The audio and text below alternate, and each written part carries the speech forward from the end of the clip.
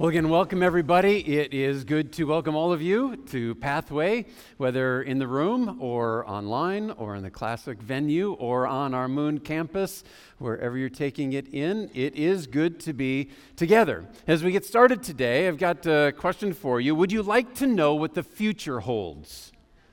Okay, we have some yes, we have some no, some differences of opinion there. Would you like to know, maybe if you're single, who you're going to marry, or whether or not Kenny Pickett's going to turn out to be a good NFL quarterback? I think we'd all kind of like to know the answer to that one. How about what your future health holds?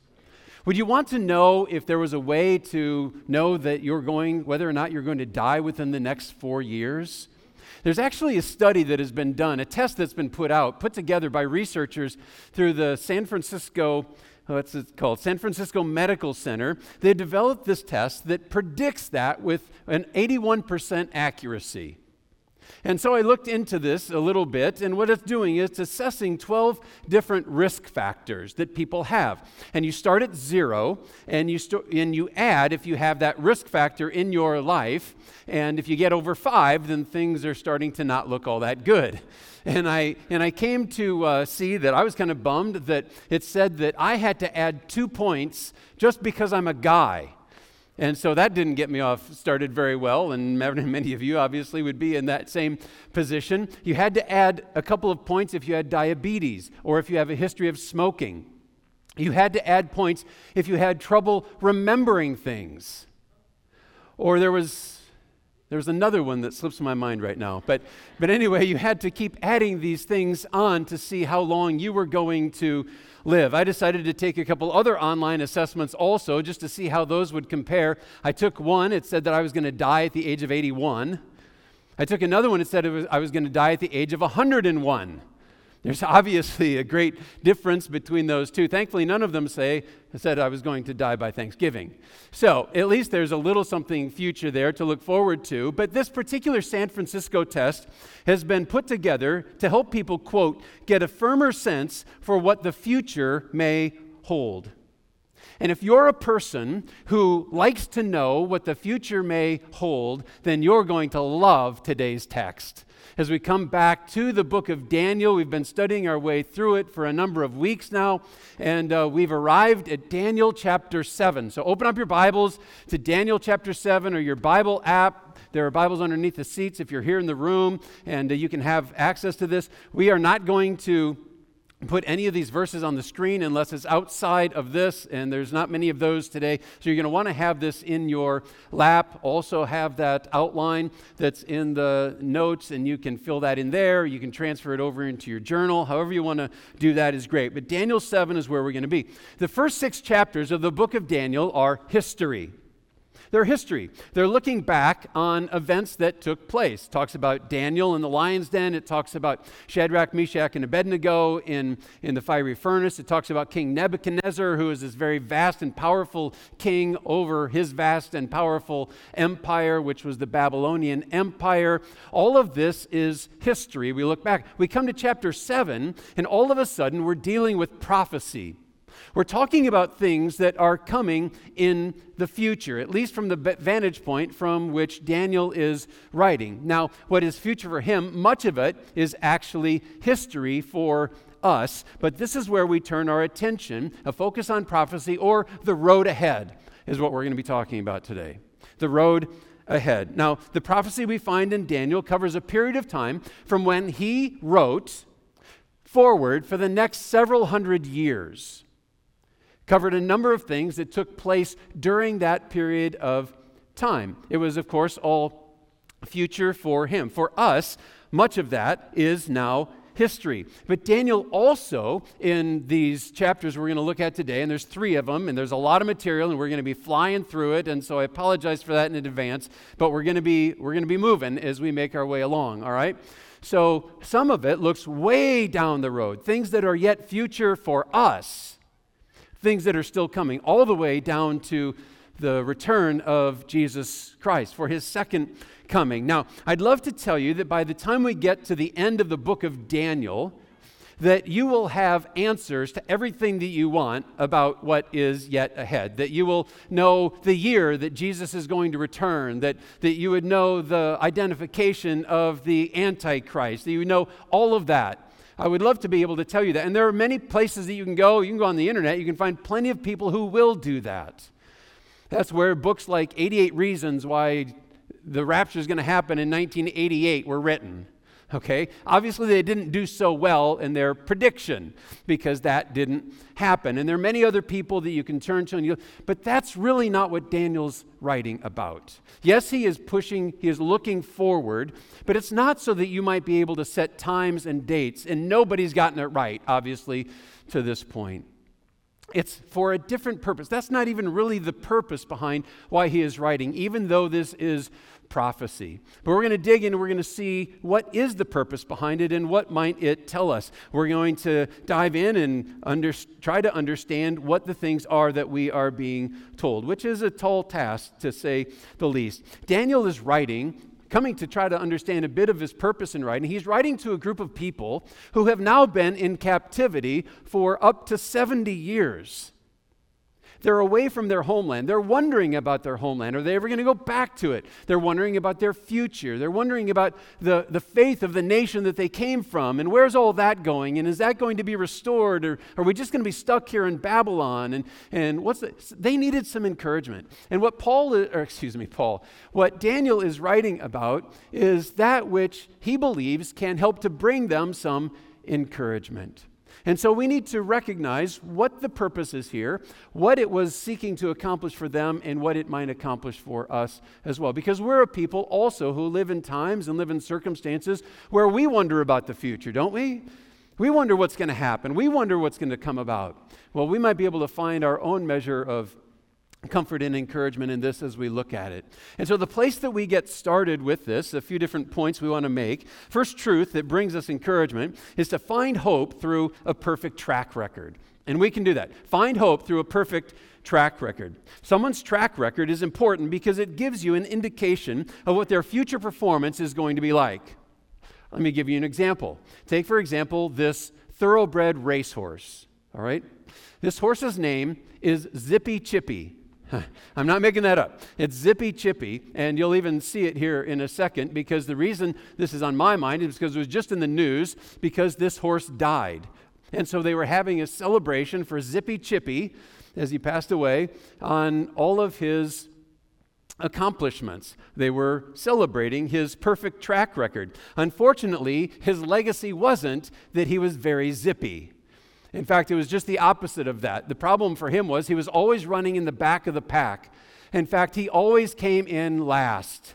His career record was a perfect 0 and 100. Entered 100 races and lost every one of them.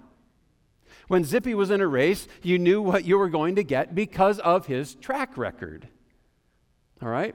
And that same thing proves true in many other realms of life as well, including Daniel's prophecy here that we are going to be taking a look at, which is actually God's prophecy given to Daniel that Daniel then passes on to us and to others as well. Now, if we had somebody, as we think about this and the nature of prophecy or predicting the future, if you ran into somebody who was able to predict it with perfect accuracy a third of the time, or a half of the time, you'd be really amazed at their ability, wouldn't you? I would be. That would be absolutely amazing. But when it came to the real circumstances of your life where the stakes were particularly high, you wouldn't have a whole lot of trust in that person if the best that they can do is 50%, right? And so the question we have to ask ourselves is, well, how reliable is Daniel's prophecy? Can we really rest in what he says to us? And one of the beauties of the fact that we are looking on his prophecy as history to us is we can take a look and say, how did he do? How well did he predict that which was to come? Because so much of it we can look back on and see. So now, as Daniel begins in chapter 7, he gives us a historical marker. So let's go ahead and jump into this. He says that it took place in the first year of Belshazzar, king of Babylon. Now, we have a lot of first years this, and this king came, and that king went. And so let me just put this in a context of a bit of a timeline that might be useful to you. We've talked about these things before, so some of it should sound kind of familiar. So Nebuchadnezzar, this powerful king, comes into Jerusalem and begins to sack the city in 605 BC. And this is when Daniel and his 3 Hebrew friends, Shadrach, Meshach, and Abednego, are carted off to Babylon. They become exiles in 605.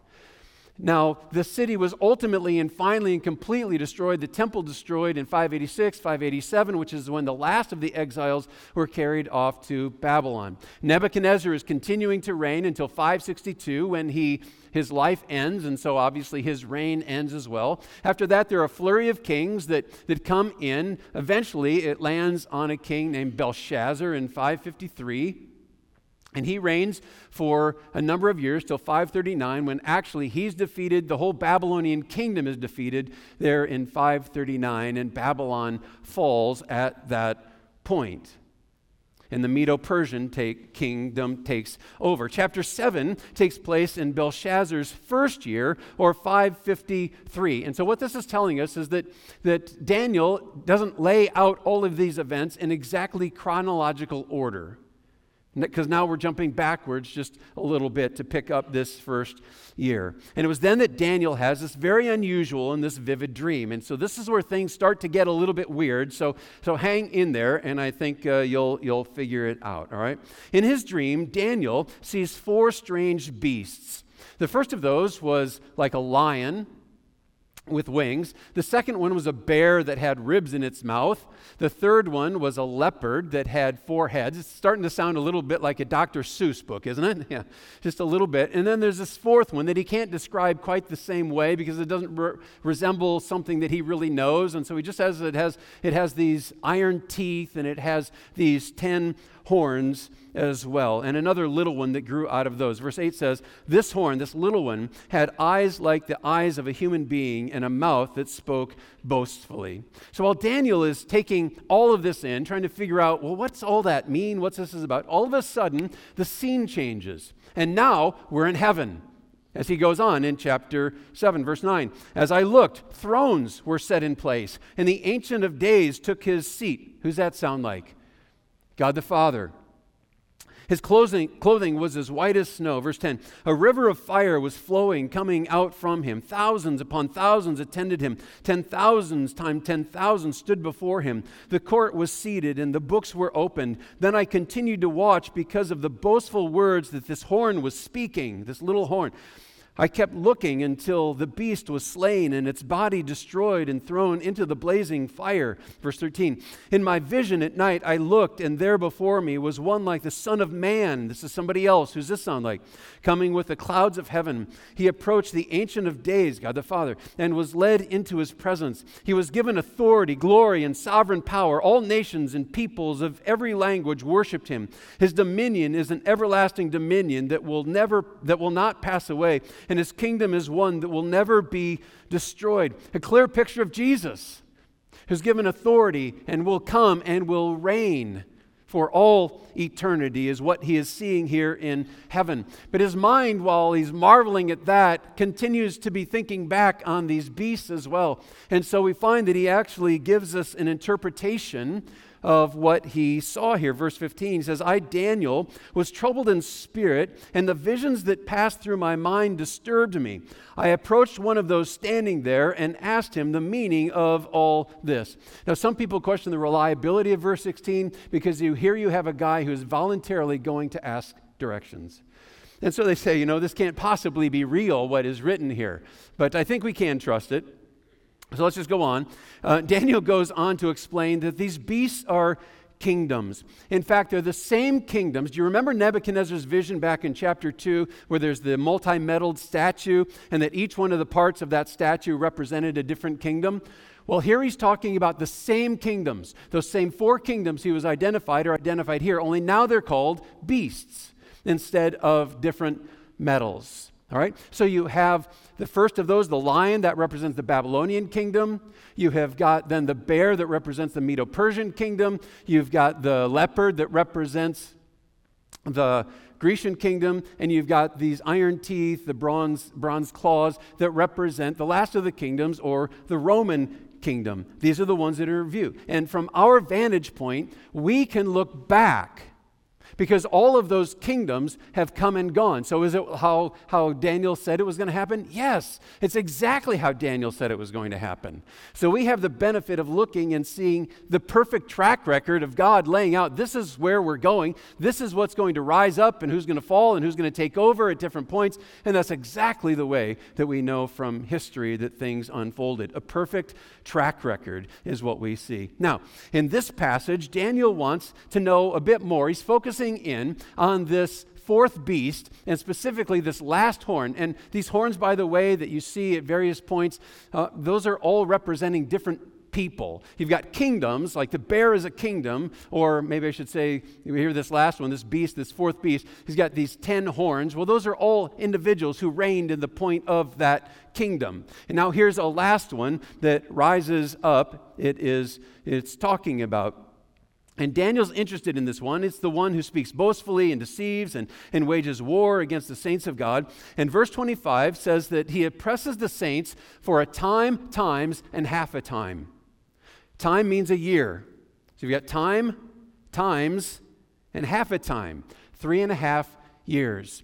Which, if you know prophecy, if you know end times events, that probably rings a bell for you, because there's going to be a period called the tribulation, the last half of which, 3.5 years, is going to have the revelation of this Antichrist who comes on the scene, who works against the people of God. He works against God himself, sets himself up to be God, and it's this one who is being described for us right here. And so that's what Daniel has in point. He's looking off. This is the first place in the scriptures that we have this Antichrist that is really starting to be defined for us and described to us. So it says here, however, that he's not going to ultimately have his way. Verse 26 goes on to say, but the court will sit, the rulers in heaven will sit, and his power will be taken away and completely destroyed forever. Then the sovereignty, power, and greatness of all the kingdoms under heaven will be handed over to the holy people of the Most High. His kingdom will be an everlasting kingdom, and all rulers will worship and obey him.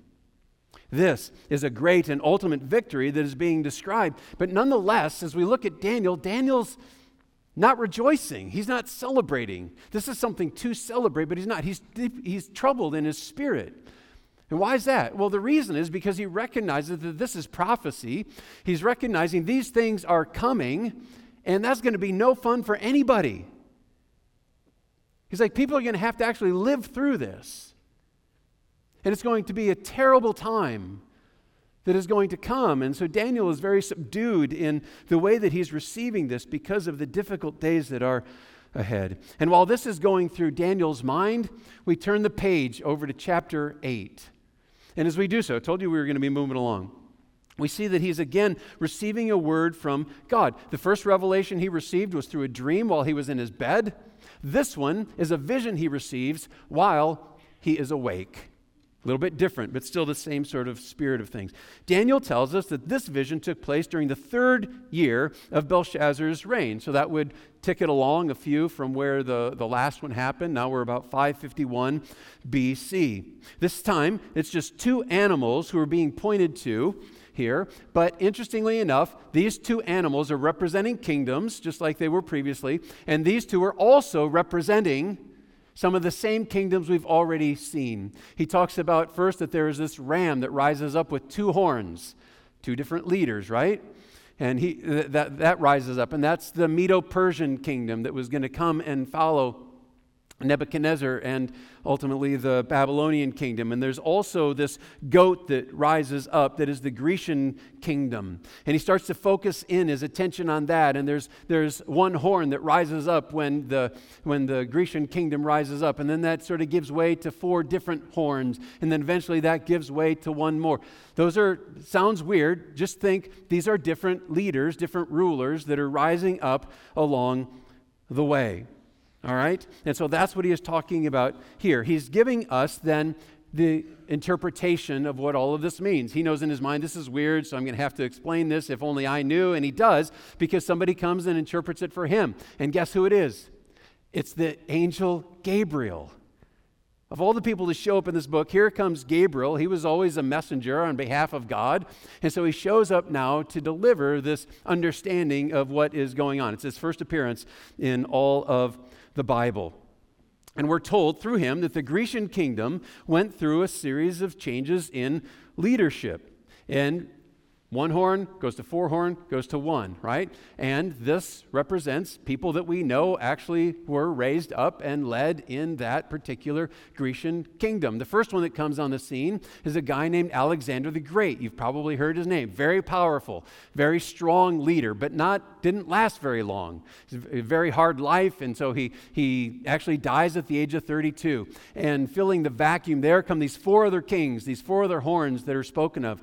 But the one that's really on Daniel's mind is this last horn that ultimately rises up. And indeed, historically, that's what happened. One, Alexander rises up, then another four that rise, and then there's another one that comes. And that's who he's focusing in on. And there is an actual historical figure by the name of Antiochus Epiphanes who comes on the scene. He was nicknamed Antiochus Epimanes, which means actually madman. And it's not a very quaint nickname, not like Snookums or something, but it is very descriptive of who he is and what he did. He was a ruthless king, did great evil. And by this point, the temple in Jerusalem, remember, it had been destroyed by Nebuchadnezzar, and now the people were deported. Well, by this time in history, by the time that Antiochus rises up, we're already hundreds of years down the road. So the temple we're like 168 BC, or right in that neighborhood. And so by this time, the temple has been rebuilt by Nehemiah. The city has been rebuilt, and worship has been restored there in the temple. Well, this guy comes along, and he desecrates the temple by setting up false gods in the temple and by offering pigs on the altar in the temple. As you probably know, pigs were abhorrent to the Jews. They were against God's law. They were unclean animals. And so for him to do this, it's described for us in verse 13 as the rebellion that causes desolation. If you know your Bible, that probably kind of rings a bell as a phrase. Only you might have heard it or remember it as the abomination that causes desolation. This is a type. This is a foreshadowing, an event that is pointing forward to another event ultimately that is coming. I told you this can be confusing and that there's a whole lot here, but if you just follow, I think you can pick up on it. In this case, it's pointing forward as a type to another cleansing that is going to happen and another desecration that comes to the temple in Jerusalem.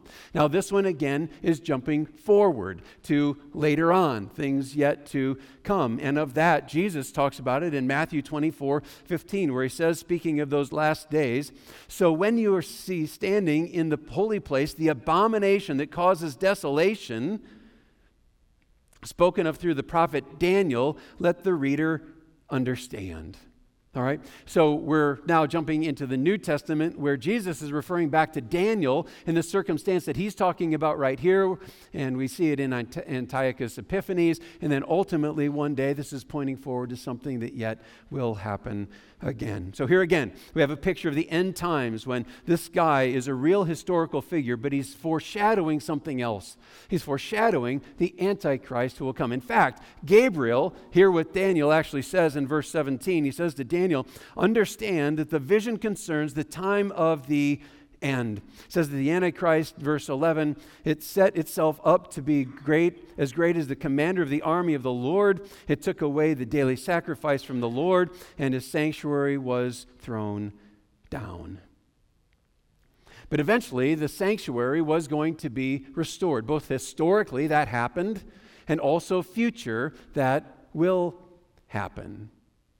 And there's a celebration that takes place among devout Jews every year, celebrating and remembering this occasion that happened, this reconciliation essentially of the temple, the cleansing that goes on. And that feast or that celebration is called Hanukkah. And so that will be celebrated here before very long. But it's remembering back to this circumstance that is going on in Daniel. All right. So as Daniel's dream and vision make clear, there are troubling times to come, but that God's going to have the ultimate victory. And there's no reason to doubt what is going to come. We can have confidence in that what God says is going to happen is going to happen. Why? Because he's got a perfect track record. Everything that he's declared will happen has happened. Or the only prophecies that have not been fulfilled, that have been made by God or that God has given to man who brought forward, are ones that are slated for a future fulfillment. He's got a perfect track record. And so Daniel's saying because of that, we can rest and we can have confidence in the midst of whatever comes our way, whatever we are facing, however evil the folks who are around us, however evil, that we can have confidence because God is accomplishing his purposes. And he always will, and that it is headed ultimately for Jesus' victory. So, as we consider this road ahead, we can find hope through a perfect track record. And as the text goes on, we also see we can find comfort through submission. This is very important. Find comfort through submission. This takes us to chapter 9 now. And once again, Daniel is giving us a historical marker. He says this took place in the first year of Darius the Mede. So this is an important year, 539 BC, 538 BC. This is right when the transition happens between the Babylonian kingdom and the Medo-Persian kingdom. Darius the Medo-Persian kingdom, comes and sits on the throne. It's kind of that same year. This, incidentally, is also the year when Daniel had his lion's den experience that we talked about quite a bit last year. So as you see on the timeline, that's where this all falls, just to kind of keep it in some context. So verse 2, chapter 9 goes on and says, "In the first year of his reign, I, Daniel, understood from the scriptures, according to the word of the Lord given to Jeremiah the prophet, that the desolation of Jerusalem would last 70 years. This is good news, and here's why. If you remember, when Daniel comes and is carried off, when he comes to Babylon, he's deported from Jerusalem. When the city is destroyed, it's 605 BC. Daniel is about 15 years old at that point. Now at this point, when this is transpiring, he's pushing about 85 at this point. So you can do the math. It's almost been 70 years. Daniel knows that this destruction, this exile, being away from Jerusalem, it's only going to last 70 years. And so he's like, this is great news. I mean, we're almost there. It's almost time for us to go back to Jerusalem. You would think that it's time for a party. You would think that it would be time for him to run out into the streets and declare to everybody who would listen, to all the Jews, that that time was almost over. But that's not Daniel's response. It's not his response. Verse 3 tells us what he does. "So I turned to the Lord God and pleaded with him in prayer and petition, in fasting and in sackcloth and ashes." It hardly sounds like a party. Not at all. That's because Daniel doesn't want to presume on the compassion and the faithfulness of God. Now, yes, he completely believes it. He believes that God is going to do what he said he was going to do. He's been pointing out, he's been recognizing God's perfect track record all along as well. It's not that he doesn't believe it, but he's not taking any sort of posture like, well, we can kind of do whatever we want. We can go off and party. We can stop being vigilant. We can stop watching for what is ultimately coming because of what God has told us is coming. We can just sort of relax now because the time's almost over and pretty soon we'll be restored to our land. He's like, I don't want to presume on that. I don't want to just negate the faithfulness of God. I want to continue to lean into that and pursue and cooperate together with the will and with the word of God. And so this is an act of submission on his part. And he prays on behalf of all of the Jews. Because here's the thing. He had a vantage point from which he could see what is going on among the Jews there in Babylon. And he knows that they're not living the way that they ought to be living. Remember, the lion's share of the reason why they end up being defeated in Jerusalem and are carried off into exile is because they were living wayward lives.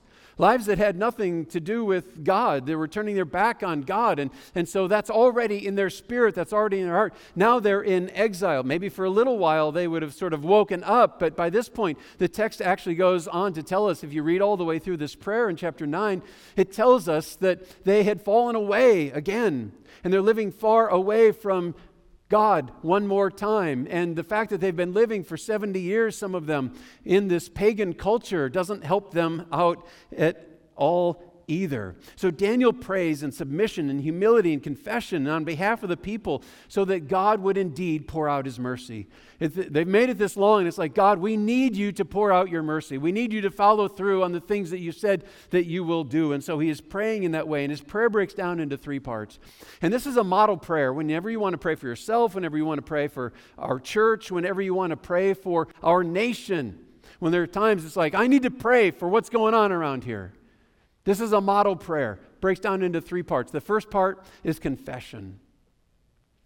First part is confession. He prays at the end of verse 4, we have sinned and done wrong. We have been wicked and have rebelled. We have turned away from your commands and laws. And he just keeps going on in that same theme. He knew that the sin of the people was great, but he doesn't point any fingers. He just gets in there with them and he says, we have sinned. We need to confess our sins. We need to come to you in humility. And that's what he does. Even though we haven't read anything at all that Daniel has actually done that is sin, he just jumps right in and says, we have sinned. When it comes to sin, there's no reason to split hairs and pray condescending prayers about anybody or about our enemies even, because when it comes to sin, while theirs might be different than yours, it's all damning. It's all an offense to God. Regardless of what it is or who did it, or whether it's against one of your big sins that they do and you just do the little, it's all in the same category when it comes to being an offense toward God.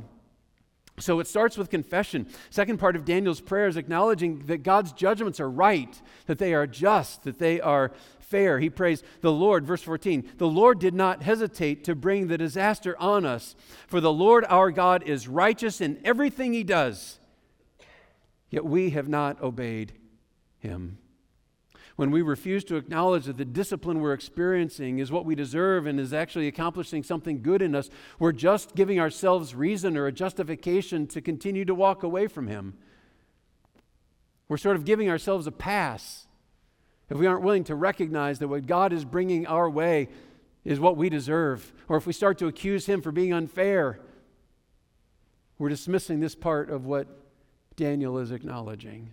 Very important part of prayer is that the things that we're experiencing are things that we deserve. Confession, and then this prayer about God's justice. And then the third part of Daniel's prayer is pleading for mercy. Verse 18, give ear, our God, and hear. Open your eyes and see the desolation of the city that bears your name. We do not make requests of you because we are righteous, but because of your great mercy. Daniel knows that their blessing is tied directly to God's mercy, so he leads people in humility before God, seeking that his mercy might fall. Not saying, we deserve you to be kind to us, or we have done this, or we have done that deserves that you would look on us with favor. It's none of that. He says, we deserve nothing. Whatever we get, we recognize is your mercy. Lord, pour out your mercy. He's praying. So, with that, while Daniel is still praying, Gabriel shows up again. And he says, I've got another word for you. Thank you for that prayer. That was awesome. Now I've got another word for you that is talking more about the road ahead. And this road is way ahead. This is stuff that is still future for us. These are some of the verses right here at the end of verse 9 that people focus in on, those who are interested in prophecy and date setting and arguing about what's the future going to look like, and not just ones who wrongly try to set dates, but those who are interested in what's that future going to look like. And it's here that we come to learn that we can find confidence in God's victory. So let's take a look at this. These final verses of Daniel 9, again verses 24 to 27, have often been called the backbone of biblical prophecy. And what we have here is a large span of time over which prophecies have been made. And we've already taken a look at many of those, some of those that are historical. Well, there's some of this that is yet future as well. This is giving us the big picture. Of course, there have been many different interpretations that have been offered, and offered by highly respected scholars, theologians, fellow believers in Christ. So we need to move forward humbly as we take a look at what these verses say and what we might determine would be the interpretation of what these verses have to say. Because even though I'm saying there's a wide variety of interpretation, many of those, though on different ends of an extreme, are from people who you would highly respect, who we're going to be spending all of eternity with. It's not just that this is talking about there's those who have this right and there are a bunch of other crackpots. There are those who are very much people that we can and should and do have fellowship with, who are at different points along this spectrum. So we need to approach this humbly. We need to try to take a look at, well, what does it say? And let's see what we might be able to understand based on what it does say. Verse 24 gives us a summary of what's to come. It says, 77s are decreed for your people and your holy city to finish transgression, to put an end to sin, to atone for wickedness, to bring in everlasting righteousness, to seal up vision and prophecy, and to anoint the most holy place. All right, let's see what we can do with this. The 77s it talks about here are years. Okay? So when it says there's a 7, it's talking about a period of 7 years. So there's 70 of those. So 70 times 7 years is 490. That's the number that we're talking. The number of years that we're talking about here is 490. And in those 490 years, what he says during the 77s, these things are going to happen. And he just listed them for us. There were 6 of them. Did you notice them right there in verse 24? It's the holy city to finish transgression and an end to sin, atonement for wickedness, coming of everlasting righteousness, seal up prophecy, and anoint the most holy place. That is God's plan for his holy people. That's his plan for what's going to happen during those 490 years. So you might say, well, a lot more than 490 years have passed since Daniel wrote this, and so all of this must be history. All of this must have happened already, and that would make sense. And some people interpret it that way. If only it was just that simple, and if only it was that easy. You might have to ask yourself then, if all of them have passed, ask yourself, have all of those 6 things then taken place that he says are going to happen during the 490 years? Has there been an end to sin? Are we experiencing everlasting righteousness? Well, maybe on the Moon campus, but for the rest of us, no. We're not doing really all that well in this regard. If we just look around, that's obvious. So we might ask then also, well, then when did the 490 years start counting? Maybe we were supposed to start it later, or maybe we're supposed to start it sometime into the future. When did it start? Well, the scriptures, verse 25 actually says that the 69 sevens, or 483 years, starts with the decree that was given that Nehemiah followed to rebuild the city of Jerusalem. And if you go and you do all of the calculations and you work it out and you move it forward from when that decree came, where you end up after those 69 sevens is AD 32, AD 33, which is right when Jesus died. It's right when Jesus went to the cross, the end of those 69 weeks. This is where a lot of disagreement comes in, because there are some who believe that the 70th week immediately followed on the heels of the 69th week. And if that happened, then it would have been completed a couple thousand years ago, within 7 years of when Jesus went to the cross. And there are many fellow believers that you have, people that you will see in heaven, who believe that that's what happened. This is actually what's known as the amillennialist belief or point of view. Their belief is not that there is going to be a literal 1,000-year reign of Christ when he's going to come later on and set that up, and then 1,000 years is going to happen. This is the amillennial. It's saying that there's not a literal millennium that is ultimately going to happen. And again, there are people you are going to be shoulder to shoulder with in heaven. This is a valid approach and interpretation to the scriptures that we have. There's another very popular belief, probably more popular among most of you, that is also very viable, and it's known as premillennialism. That's a different point of view altogether. This group of people believe that there's been a pause, a timeout after week 69, while things are getting prepared for that last 7 to actually come about, for the 70th 7 to be ultimately lived out. They believe that there will be a literal 1,000-year reign of Christ where he will come and where he will rule. For those folks or people who hold to that particular timetable, those final 7 years have not yet happened, but they could happen at any point. In those 7 years, the 70th week of Daniel is understood to be the tribulation. The tribulation time, when the Antichrist ultimately will come. And during the times, and half a time, the last 3.5 years, where he will rise up and he'll proclaim himself to be God, and he will lead astray many people, and on and on. There are many things that are written about the Antichrist. If you want some extra credit reading later, go read Revelation chapter 13, and it'll tell you more on this. But at the end of that final 7, the Antichrist will meet his demise and will be defeated by Jesus. That's the message of verse 27, chapter 9, as well as Revelation 19:20, which says that he will be thrown alive into the fiery lake of burning sulfur. And with that, the 77s of Daniel 9 will be over and Christ's millennial kingdom will be ushered in. All clear? All right, great. Okay. All right, I know. There's more arguments than what we could possibly even get to if we only studied those verses. And I'd encourage you to go and to read more. Be careful of your source that you're reading. Don't just plug in 70 weeks of Daniel and read the first thing that pops up on the internet, and find some reputable source and go ahead and study this. It would be important.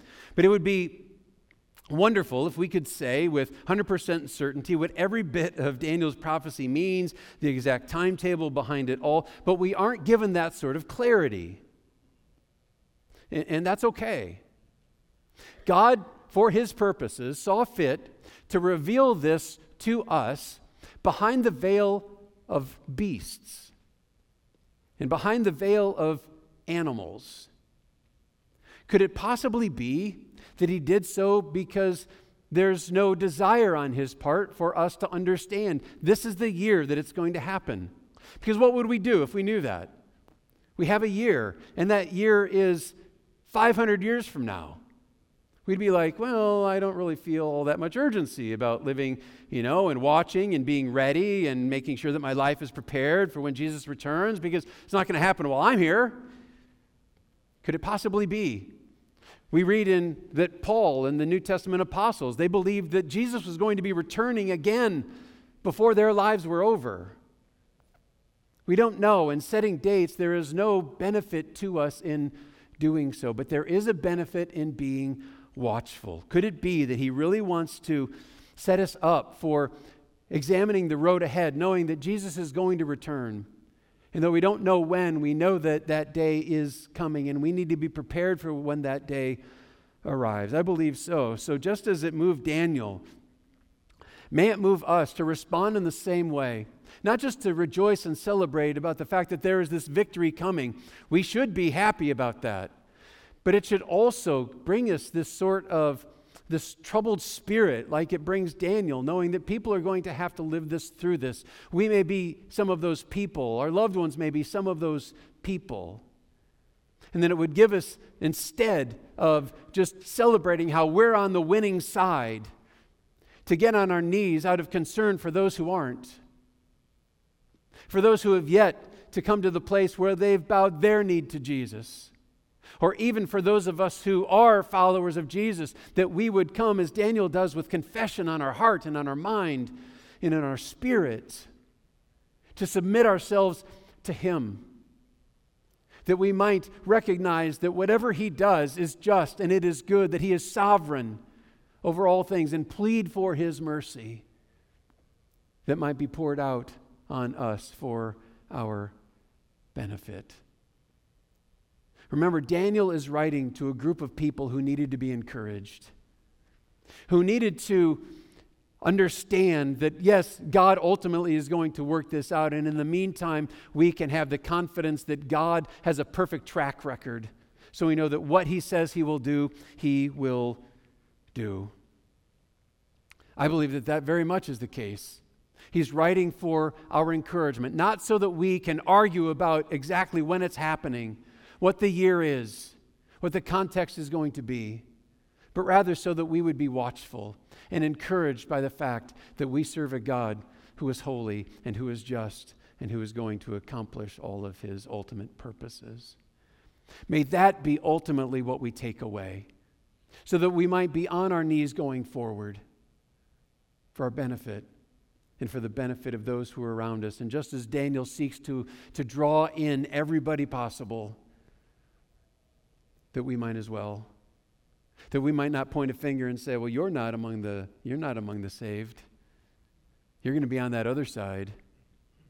Shame on you. But rather, as God is patient, that we too would seek to draw others into an understanding of the fact that this is serious and this is coming. And may we humble ourselves, submit ourselves before God, who ultimately will indeed win the victory. Let's pray.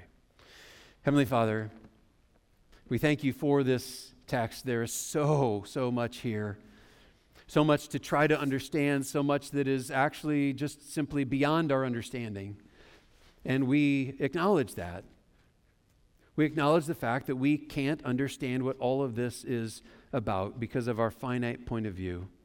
But Lord, I pray that wouldn't be something that would just cause us to throw up our hands and say, oh, well, but rather it would be something that would cause us to dig in and to understand and to recognize the purpose for which you have given us verses, passages like this, so that we might celebrate your goodness, so that we might celebrate your purpose, that we might celebrate your plan, and that we might be encouraged by the fact that that which you say you will do, you will do.